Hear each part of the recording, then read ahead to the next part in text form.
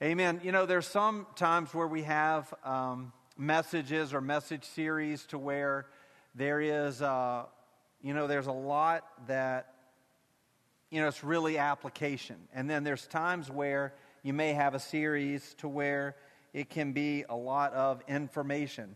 And so we always strive to have it application, right? I mean, information without application, they say, is useless. And so, the objective. Having said all of that, we will talk about a lot of information tonight. There is a take-home, okay? So there is a walk-away. But to get to where we need to be, there is a lot of information. And so I hope that, you'll learn something tonight in the information phase. But the goal is not that we would just walk away with new info, or more info, or, reminded info, but that we would take what God is using as that information and apply it that would be useful for edifying the kingdom. So, again, there will be lots of information. I know in your handout you got the page and a half, and you thought, man, this is going to be short. But I could have put a lot on there, but I didn't, because I was hoping that you would instead listen. So as we've endeavored to talk about life in the Spirit and the Holy Spirit, one of the things that you'll find in the next several weeks of our series, a few more weeks of our series, is that it is impossible to nail down specifics about certain aspects of the Spirit of God. And so as we talk about tonight, the way that God worked in the past versus the way that God works today and how we relate to that, it is in specific and direct reference to the Holy Spirit's action in our lives.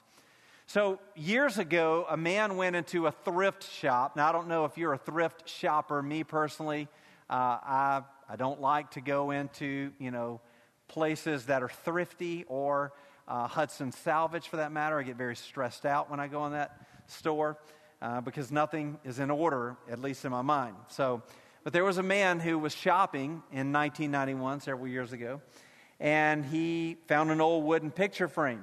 And so he bought it for $4. And so he took it home. Now, if you, and I have never done this, but if you watch the Antique Roadshow or any other shows that are like that, lots of spinoffs, you see people who go in and they shop for these little trinkets or whatever, and then it turns out that they just bought Picasso's last work of art or something, right? So this man goes into this thrift shop. You can look this up. And he buys this wooden frame, and he pays $4 for this wooden frame. So it happened at a flea market in Adamstown, Pennsylvania. He takes this wooden frame home, and he discovered behind the picture frame there was an additional document. Now, it's in Pennsylvania, so you're probably starting to do the math here. Well, lo and behold, he removes the front picture, and behind that front picture that he paid $4 frame and all for was an original copy of the Declaration of Independence. Who would know, right? So this was in 1991. Now, the Declaration of Independence, for you history buffs, was 1776, all right? Yeah. So 1776. And so we have this document now, a couple hundred years later, that this guy pays $4 for. So what does he do?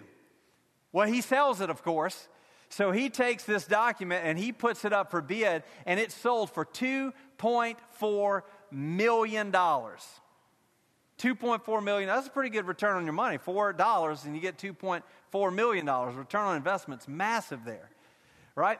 And so here's this guy who finds this great thrift store find. Now, if you know me well, I like a good deal. I'm always trying to get a good deal. I like a good deal, and so, I'm thinking thumbs up for this guy. So I'm driving down the road the other day, and as, God would in His great humor, I'm driving down the road, and I come across this, the Holy Spirit thrift shop. I mean, what a gift, right? I'm about to preach on the Holy Spirit, and I come across the Holy Spirit's thrift shop. Who wouldn't go in there?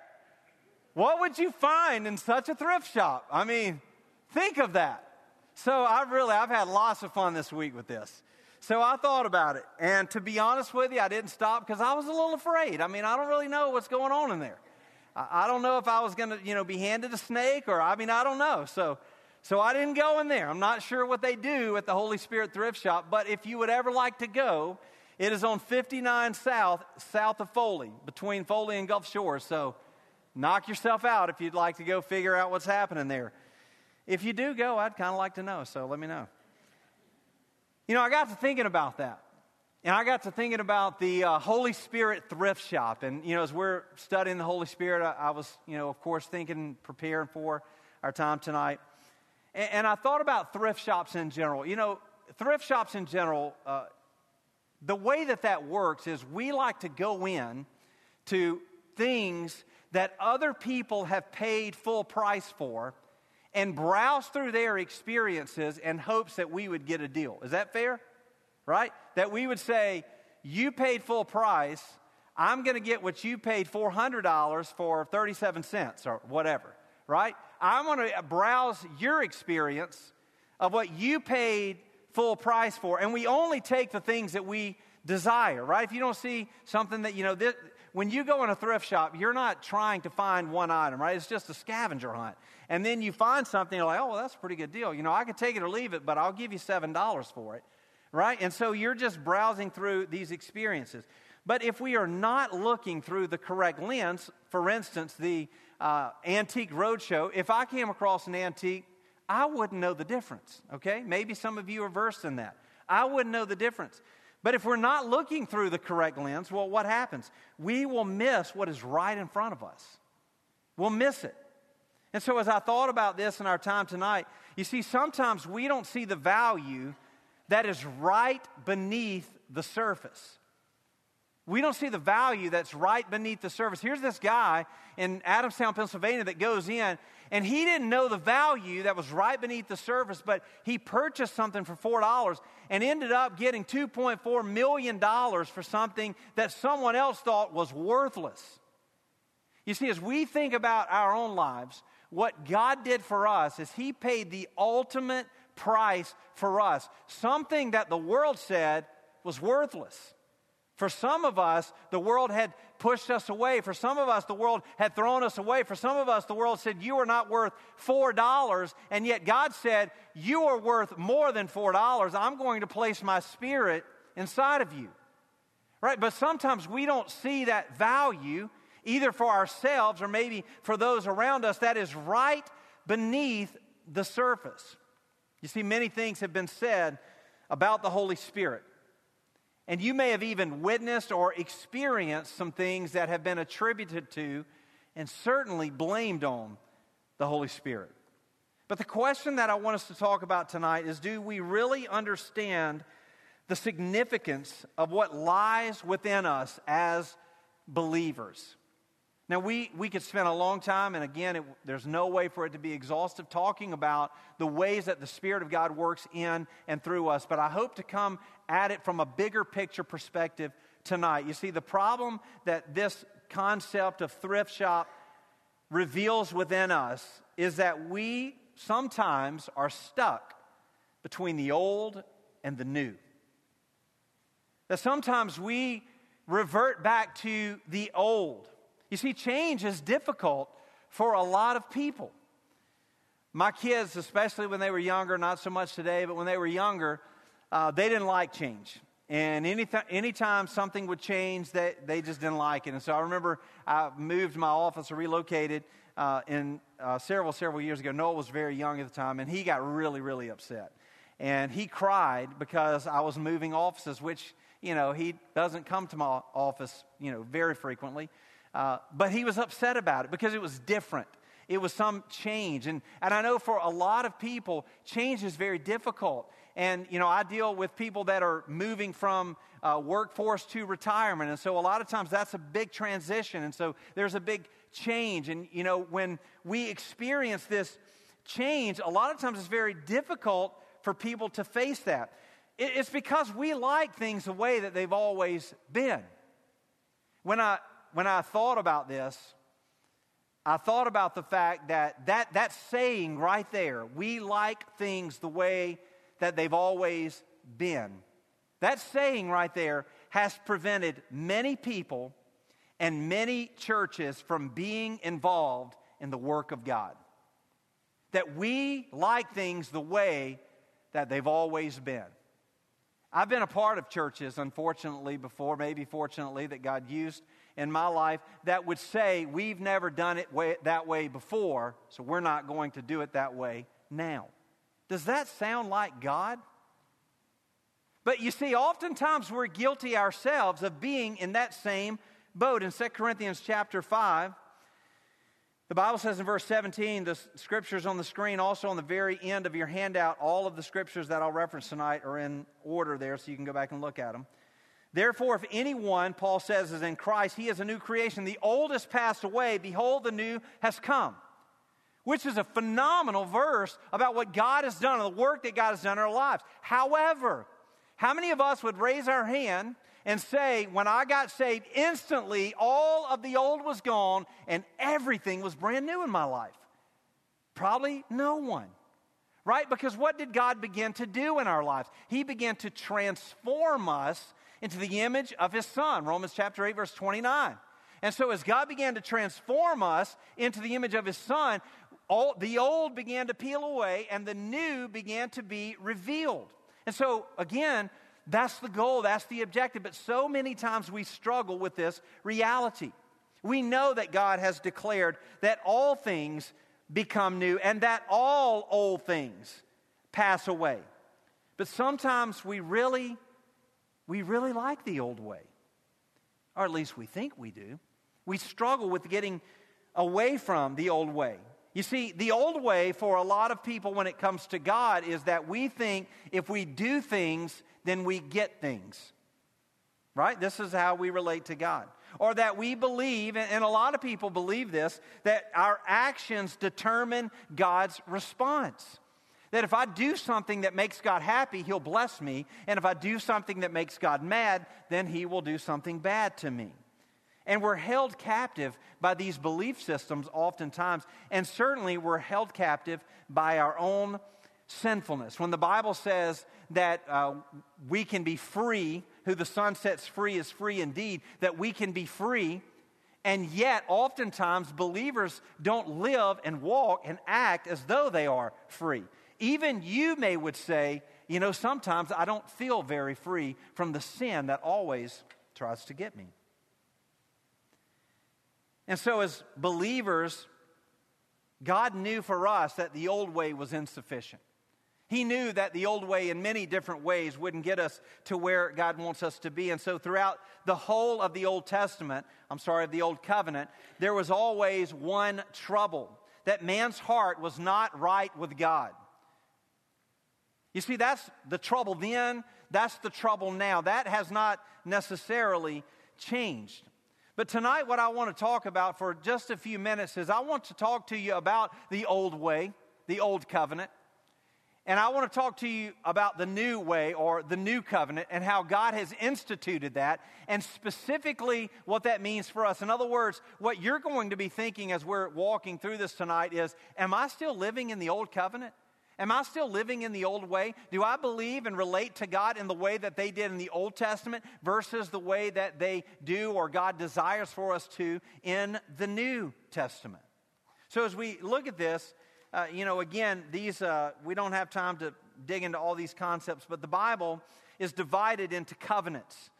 And so there is certainly the Davidic and the Abrahamic and the Mosaic covenant in the Old Testament. So we have the Old Covenant and, of course, the New Testament with the New Covenant. Now, the Old Covenant was where God had written the law on tablets with Moses. And so Moses, in Deuteronomy chapter 4 and verse 13, the Bible says, He declared to you His covenant, which He commanded you to perform, that is, the 10 Commandments. And He wrote them on 2 tablets of stone. And so what God did is He established a way of life in order for people to live in the old covenant. We all do the same thing. So, this is all very interpersonally related today, that we establish routines. And so God established a routine in the old covenant. The problem is again, man's heart was not right with God. And the reason that man's heart was not right with God is the problem that we've had from the very beginning is sin was present. And so sin is and has always been a very, very big deal to God. And so what God did in order to atone for sin in the Old Testament, this is pre-Jesus, and so hopefully this will tie, if you don't know some of these things, the Old and the New Testament together. So in the Old Testament, Jesus has not come yet. So how was sin atoned for? Well, there was a sacrificial system that God instituted that would temporarily atone for sin. And so you would bring an animal to be sacrificed to, quote, pay for your sin. But this was never sufficient because it was something that had to be done all of the time. Every year you would have to come and make payment again. Now, another difference that we see in the Old Covenant is that priest. If I were to say, to Brett, I saw Brett today at lunch, and if I was to say to Brett, hey, pray for me, well, Brett could instantly pray to God for me, right? He could go and intercede on my behalf. In the Old Testament, if you wanted to talk to God, if you wanted to be in the presence of God, well, it wasn't quite as easy. You see, in the Old Testament, only priests were allowed to enter into the Holy of Holies where the presence of God resided. And so in the Old Covenant, what did this result in? Well, think about it. Only certain people can go into the presence of God. My sin is always before me because I'm always having to make sacrifice for the things that I've done wrong. And there's these laws that I'm supposed to keep, but I can't keep because I'm human and sinful. And so imagine yourself in this Old Testament way of thinking. It leaves you, as I thought about this past few weeks, it leaves you hopeless, right? Because you can't do anything about it, and you haven't seen the Messiah, Jesus. Jesus hasn't died on the cross yet. The sins of the past, present, and future haven't been atoned for, and so here's this hopeless state that the people in the Old Testament are abiding by. Now, I thought about this, and I thought, how can I relate this to you? And I thought, wouldn't it be amazing if someone from the Old Testament could stand before us today and say, wait a minute, time out. You can talk to God anytime you want? Well, hang on just a second. So Jesus died once for all, but yet every year I have to go and make atonement for my sins through animal sacrifice, and there's very specific things. Wait a second. Well, tell me all the amazing things that God's doing in your life. Tell me what it's like to experience the presence of God all of the time. But I think a lot of people would say, well, it's not all that different. I just talk to God sometimes, and I do have the presence of God inside of me, and you didn't have that. But it's not that different. You see what I'm saying? How ridiculous it is for us to think about that? But think about what they're experiencing. It's this continual striving never to achieve, strip them of all of the hope that anything would ever get better. Think about it. One of the things I love in my life, and my family knows this, and my kids know this, I love looking forward. I love, what are you looking forward to? That is probably the number one question in our family. What are you looking forward to? And a while back I realized, you know what? That's not a Matt thing. That's a God thing. Everything in your life is based on the future, right? Your life is lived predicated upon the hope of the return of Jesus Christ, right? If you're a believer, that's what it's based on. And so everything in our life is forward-looking. Yeah, I know it's bad now, but it's going to get better, right? Look around, turn the news on. I know it's bad now, but it's going to get better. Look, I know that my health is not what I want it to be today, but I know one day I'll stand before God and I will be made whole. Everything is based on the future expectation of what God has declared will happen. Well, as an Old Covenant believer, guess what? I'm not really sure how that's going to turn out. Jesus hasn't come yet. And so this death becomes the only peace that one could imagine in the Old Testament. In 2 Corinthians chapter 3 and verse 7, the Bible says, now if the ministry of death carved in letters on stone. So that's what they thought of the Old Testament or the Old Covenant, that there was this ministry of death that they, again, had this no hope scenario. And so this Old Covenant, which was never intended to give life, it was only intended to point them to the need for a Savior. It brought nothing forth nothing but death. And so here's this old covenant that, again, it seemed to be that death was the only release, which is why, if you've ever wondered, I believe, Matt's opinion, is one of the reasons why you rarely read anything about eternal life in the Old Testament. They didn't really have much of a concept of that. And so the death of Christ then shows the true nature of this old covenant. Well, how does it do that? Well, in Jeremiah 31, and you can read when you go home, verse 31 through 34, but in verse 31 it says, "Behold, the days are coming, declares the Lord, when I will make a new covenant with the house of Israel and the house of Judah. Not like the covenant that I made with their fathers on the day when I took them by the hand to bring them out of the land of Egypt. My covenant that they broke, though I was their husband, declares the Lord." And so in the middle of the Old Testament, in the middle of their misery of thinking, how do we get out of this? God sends a prophet named Jeremiah, and he says, there is hope. There is hope that there will be a new covenant, he says. He says in verse 31, this new covenant will come forth, even though, what does he say in verse 32? My covenant you broke. So what does that mean? In other words, you failed at our agreement. And in my sovereignty and grace and mercy, I'm going to give you a new one. That's grace in the Old Testament. That's God saying, you broke the covenant. Now, originally, if you broke a covenant, what would you do? Okay, I'm out. You didn't hold up your end of the bargain, so I'm out. But that's not what God did. God doubled down and said, no, there's going to be a new covenant. Well, what will this new covenant do? Well, the new covenant will involve an internalization of God's law. So instead of the tablet written on the Ten Commandments written on tablets of stone, God says, here's what I'm going to do. I'm going to write this on your heart. In verse 33, he says, this covenant that I will make with the house of Israel after those days, declares the Lord, I will put my law within them, and I will write it on their hearts. How do you know what is right or wrong? Because God has placed his law on our hearts. And so this internalization, he says in verse 33, I will write it on their hearts. So this new law would not be this external behavior change, but it would be internal. It would be written on their hearts. In other words, this new nature would guide them from doing what is right and wrong. So not only was it internal, but number two, God's new covenant also involves a provision for sin. So now we're starting to feel the hope of this new covenant. He says, I will remember, in verse 34, their sin no more. Pastor Tony talked a few weeks ago about how the Bible declares that God removes our sin as far as the east is from the west. And so hope begins to appear. So, well, when did this new covenant take place? When did this happen? Well, in 1 Corinthians chapter 11, the Bible says, in the same way also he took, verse 25, in the same way he took the cup after supper, saying, this cup is the new covenant in my blood. Do this as often as you drink it in remembrance of me.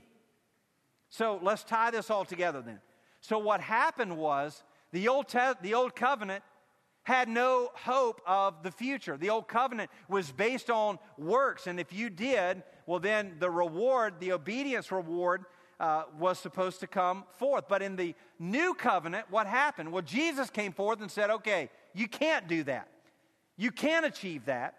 Even though you broke the covenant, I'm going to give you a new covenant. So in this new covenant, Jesus made it clear that it was instituted by him. It was birthed in the resurrection that brought Jesus Christ from the dead. And so as we see this new covenant, then how does that relate then to the New Testament, the Old Testament, and the Holy Spirit?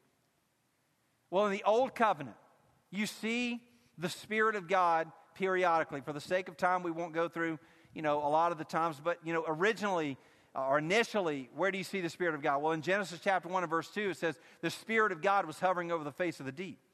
And so in Genesis 1:26, you see, let us make man in our own image. And so you see some hints towards the presence of the Spirit of God. And then, but the Old Testament, this Old Covenant, was all based on what? Works. Bringing the lamb to sacrifice. Only being a certain level, if you will, to be able to go into, you had to be a priest, to be able to go into the Holy of Holies. But the new covenant comes, and what is it based on? It's based on experience. The experience of the power of eternal life. This new covenant replaces the external ritual systems of the old covenant. So let's tie this all together. Stay with me. I know lots of information. We're glazing over now, all right? How does that relate to us today? Because oftentimes what we do in our walk with God is we become ritualistic. And God says, I sent my son, Jesus, so that this new covenant of grace would be instituted so that what? So that we would experience God. Not that we would just obey God, because in the new covenant, well, look what happened in the new covenant. Our sins are forgiven permanently. This is not an annual thing. It says in verse 26 of Hebrews 9 that he has appeared once for all at the end of the ages to put away sin by the sacrifice of himself.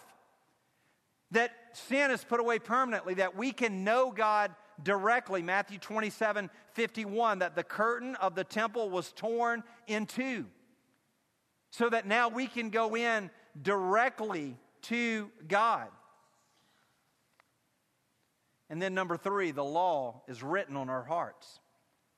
This is where the Holy Spirit enters the picture for the believer. That the law is written on, what does that mean, that the law is written on our hearts? Well, in Acts chapter 2, what happens? It says in verse 1, when the day of Pentecost arrived, they were all together in one place, and suddenly there came from heaven a sound like a mighty rushing wind, and it filled the entire house where they were sitting. It says, in divided tongues, verse 3, as a fire appeared to them and rested on each one of them, and they were all filled with the Holy Spirit and began to speak in other tongues as the Spirit gave them utterance. And so here we see the arrival of the Holy Spirit of God. Now, last week, Pastor Tony went through a list of the Holy Spirit and the things that he does and how it relates to us. But what I want you to see tonight is the difference between the exterior and the interior.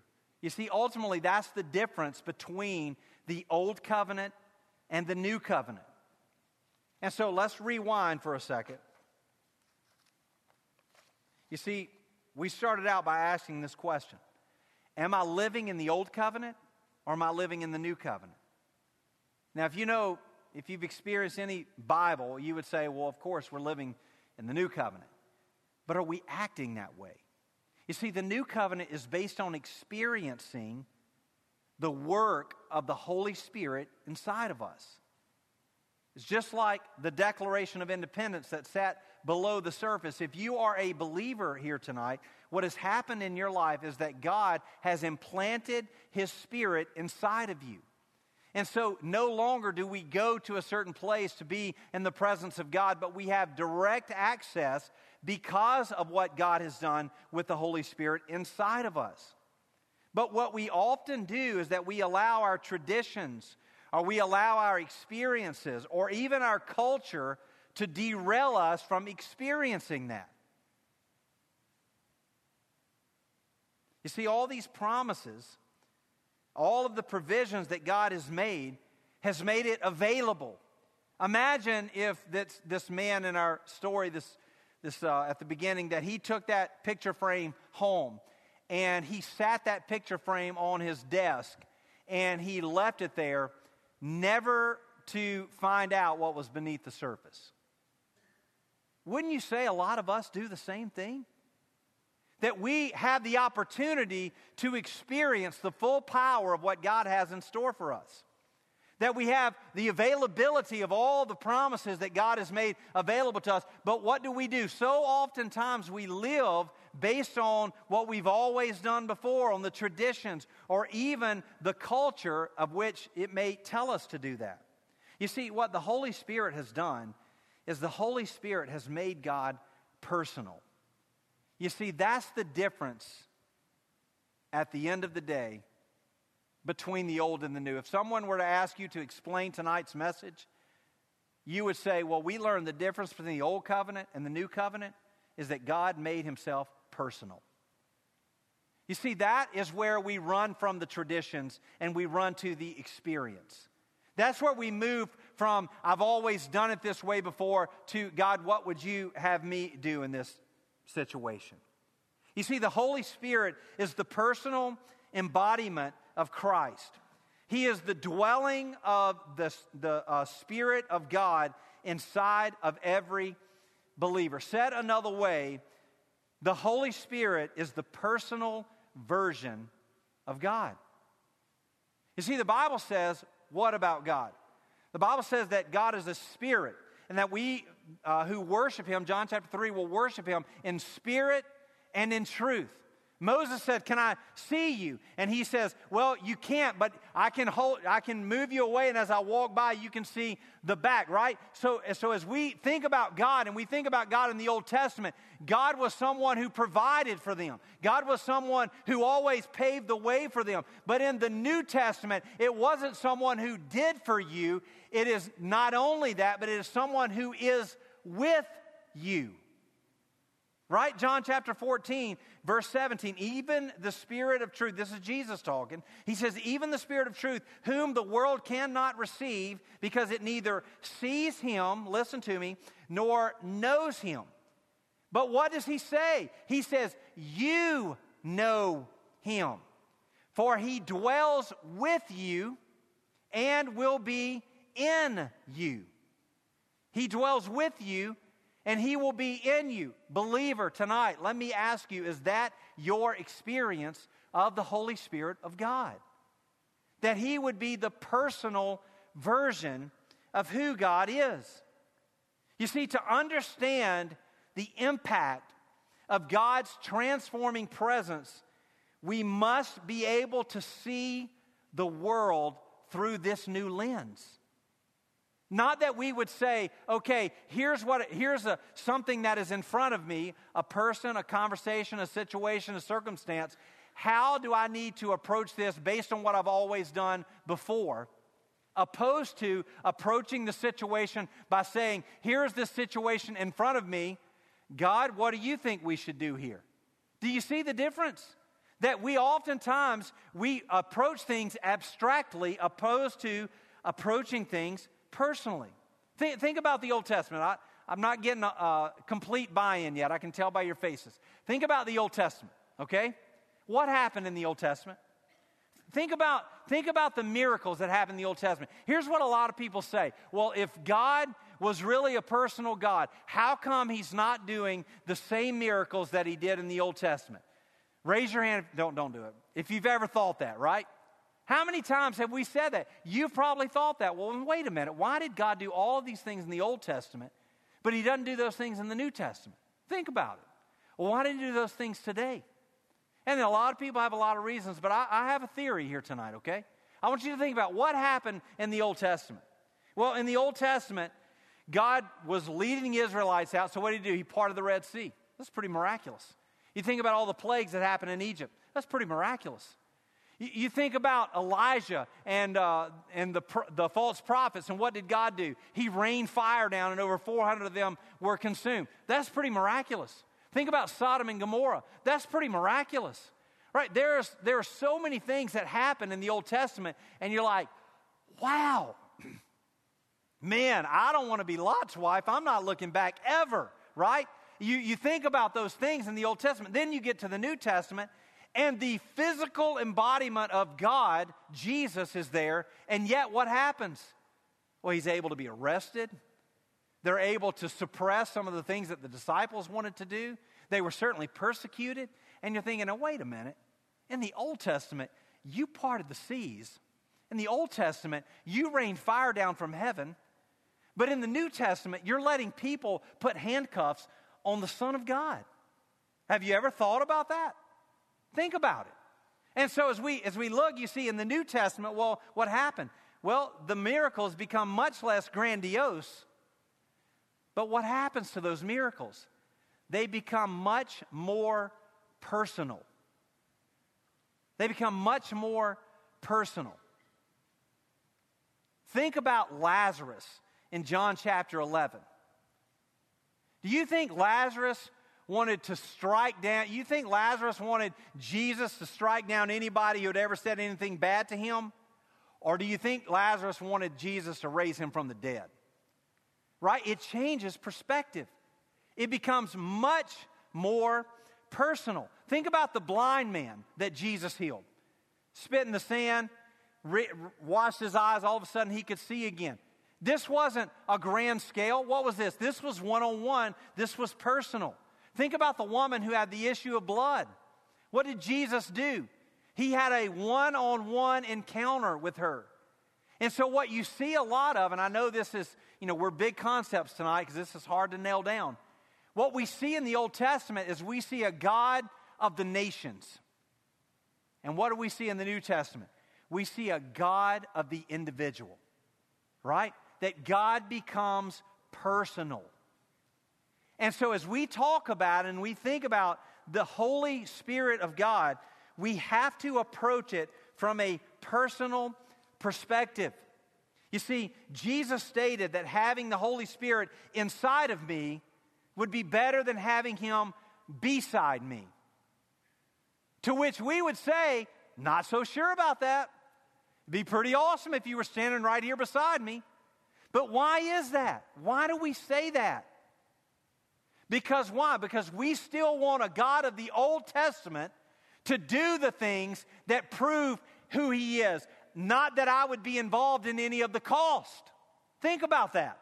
Think about the thrift shop that we talked about. I want to go in and I want to get for half price what you paid full price. I want you to do the work, but I want to benefit from that. And what Jesus is saying here is, no, I'm going to place the Spirit of God inside of you. And so if you want the personal experience of the Holy Spirit of God, what do we have to do? We have to tune into that. We have to peel away the things that are on the outside, just like that picture frame, and say, now wait a minute, there's more to this than meets the eye. So how do we do that? Well, I'm glad you asked. In 2 Peter chapter 1, in verse 3, that's what the Bible says. It says, His divine power, Peter writes here, has granted to us all things that pertain to life and godliness. You've heard that before. Through the knowledge of Him who called us to His own glory and excellence. But look what he says in verse 4. He says, by which He has granted to us His precious and very great promises. For what reason? So that through them you may become, listen to this, partakers of the divine nature, having escaped from the corruption that is in the world because of sinful desire. What Peter is telling us, now this is Peter writing. This is Peter who walked side by side with Jesus. This is Peter. And he says that through these promises that we may become partakers of the divine nature.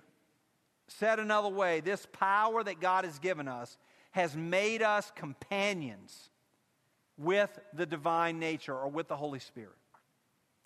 Now, here's the question that we would ask. Well, what does that look like for me? Is that present in my life? Is that evident in my life? Does it appear? Am I walking in step with the Spirit of God? Well, I want to give us a couple of walkaways tonight. So we made it all the way through the history lesson, Old Covenant to New Covenant. And we get to our walkaway. So what does that look like? Here's Peter saying that we're these partakers of the divine nature.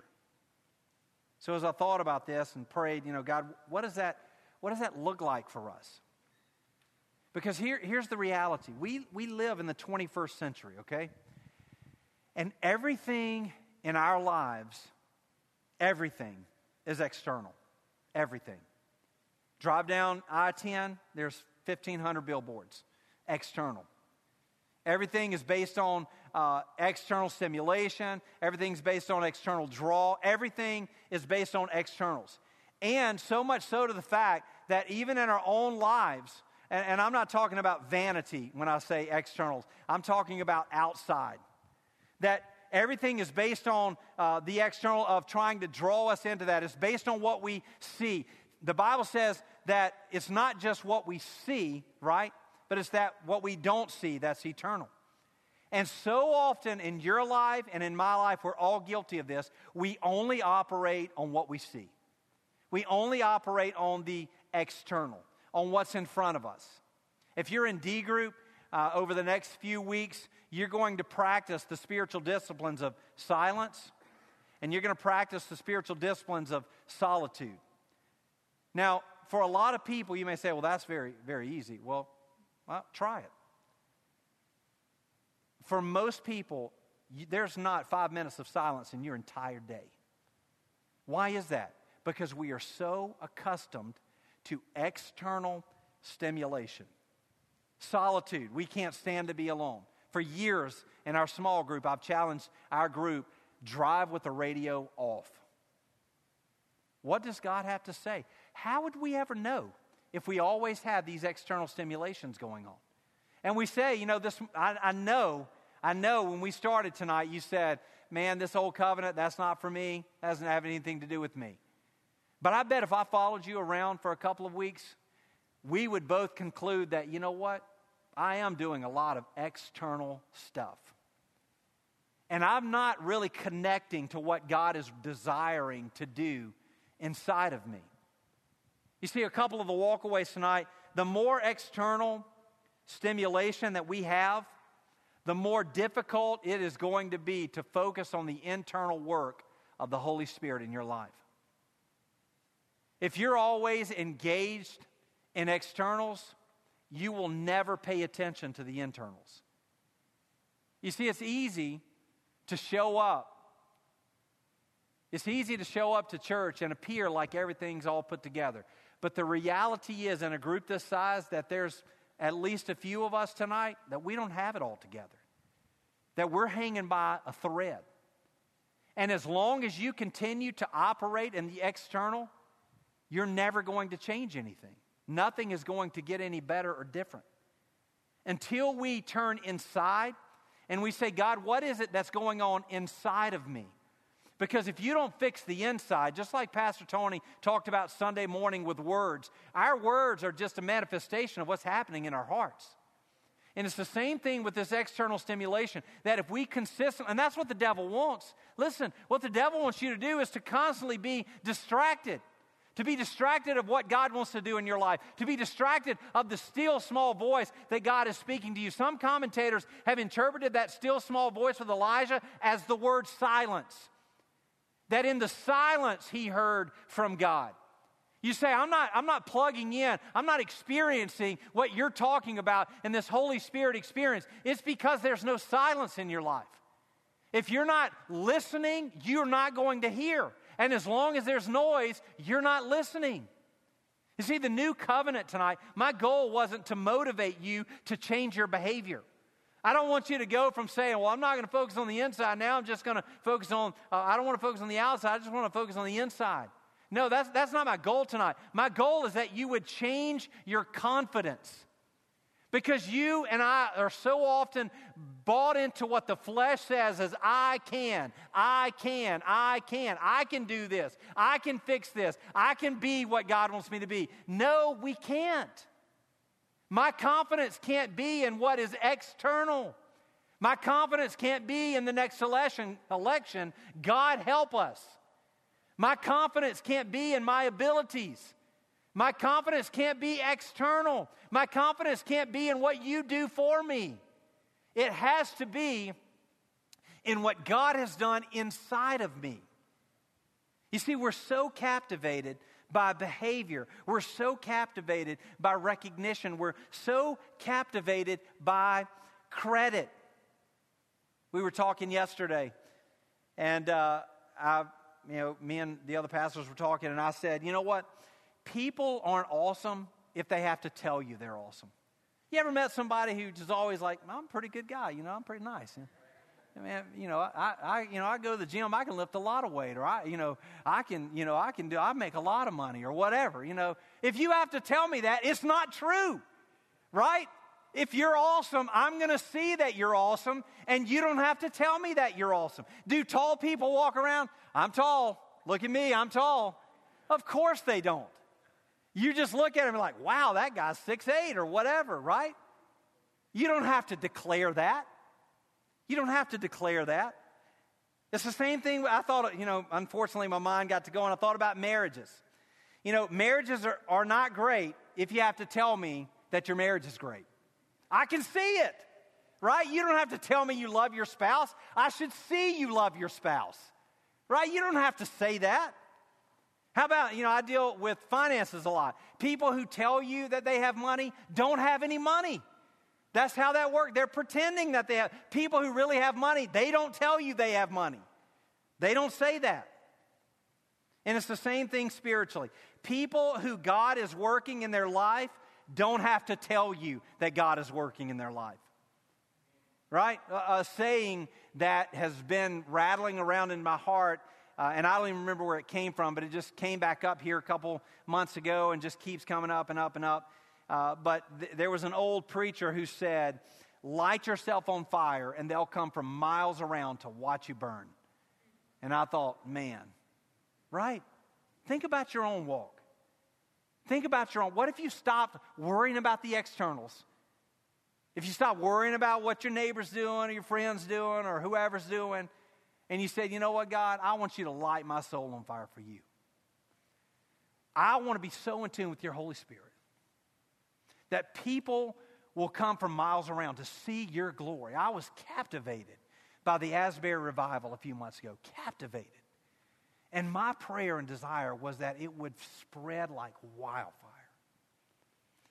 And they stopped it for many reasons. But you can't stop the move of God. You can't stop what God is doing inside of your heart. And when God is doing something inside of your heart, everyone will notice. God will be all over you. That's my prayer certainly for me, but that's my prayer for you, is that we would be a body of believers that God was all over. That it would come out eventually. As I was studying, I came across Proverbs 16:2. It says, all the ways of man are pure in his own eyes. Externally, man, we're looking good. But in verse 2, in the latter part of the verse, it says it's the Lord who weighs the Spirit. Do you know that the word for Spirit there is the Hebrew word for the Greek word for the Holy Spirit? It is God who weighs the Spirit. In other words, He measures the effectiveness or the allowance, if you will, of the Spirit of God in our lives. That He's aware of what we are doing or what we're allowing to come out of us. It's the New Testament pneuma is the Greek equivalent of this Hebrew word. You see, in other words, the Lord, He judges people based on why they act. It's the inside. And so what this ought to do is call us to this deeper and higher reality that our outward religious effort should be a result of the inward habitation, the Spirit of God. Does the Holy Spirit habitate you? Right? Does the Holy Spirit captivate you? Are you experiencing what God has in store for you? So how do we do that? How do we let the external stop being so attractive? Well, the answer is stop. Let's just stop. Busy is not getting it done.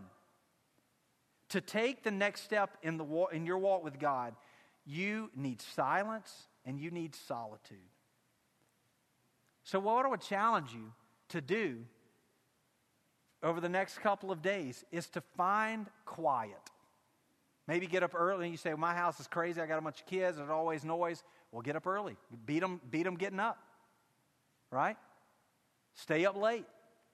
A lot of times for me, I stay up late. My family goes to bed. I stay up late and study if I'm studying. I may get up early sometimes and do the same thing. You got to win, right? You want it? You want it? Then you got to do something about it. So the external is always going to be there. Don't worry, the billboard's going to be there on 10 tomorrow, right? There's always going to be an external draw. And so if you constantly succumb to the external, you will never plug into the internal of which God has in store for you. You need more you and God time in your life. That's the answer. How do you get away from external? You spend more time with the internal. And then number 2 is very simple. Number 2 is that you submit to the work that He wants to do inside of you. Here's what's going to happen. When you find yourself in silence and solitude with God, here's what you're going to realize. I'm worse off than I thought it was. And He loves me more than I knew He did. That's what you'll realize. That I'm worse off than I thought I was, and that He loves me more than I knew He did. Because in the midst of God saying in Jeremiah 31, you broke the old covenant, He said, but I'm going to make a new one. And here's what you'll find in your silence and solitude with God, is that in the midst of you confessing and realizing the things that break the heart of God, that you'll begin to have the heart of God. That you'll begin to realize that God does love me in spite of who I am. That God still can use me in spite of what I've done. And so the things that you didn't think were real bad, you realize, yeah, you know what? That was a big deal to God. But then you'll realize He's a big God who loves me more than those things that I've done wrong to Him and against Him. Right? Paul didn't realize, you say, well, I'm not doing these things to God. Well, that's what Paul said in Acts 9. I didn't realize that the things that I was doing to you. And Jesus said, you are persecuting me, when He met Paul on the road to Damascus. And the same is true for us. You're going to realize, there's things in my life that I thought they were okay. And you're not going to realize those things until you have time to experience the Spirit of God examining those things in your life. If you don't listen, you'll never know. But when you find that out, here's the flesh. What the flesh is going to do. I already know this. The flesh is going to say, well, how can we justify this? Well, we can't tell anyone. Look, no one knows. And you're going to go through these litany of things in your mind. I have an internal critic. I know very well how these things work. And you're going to go through a litany of these things in your mind. And what you have to say is, that's enough. Stop. I'm not going to think through those things because I can't fix these problems. You have to submit to the reality that God can do something about it. Submit to that work that He wants to do inside of you. Admit the reality that in fact you are broken, that you have been bowing to the externals in your life, and you haven't plugged in to the power of God that is directly beneath the surface. You see, said another way, stop looking for a deal in the thrift shop.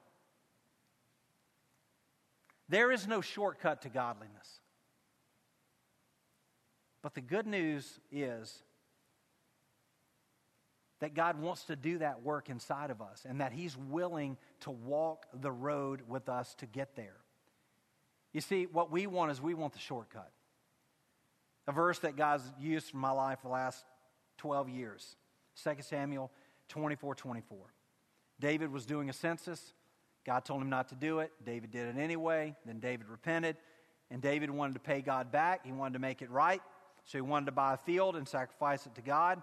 And so the guy who owned the field wanted to give it to David. And David said, I will buy it from you for a price. I will not offer burnt offerings to the Lord my God that cost me nothing. So what does that mean for you and for me?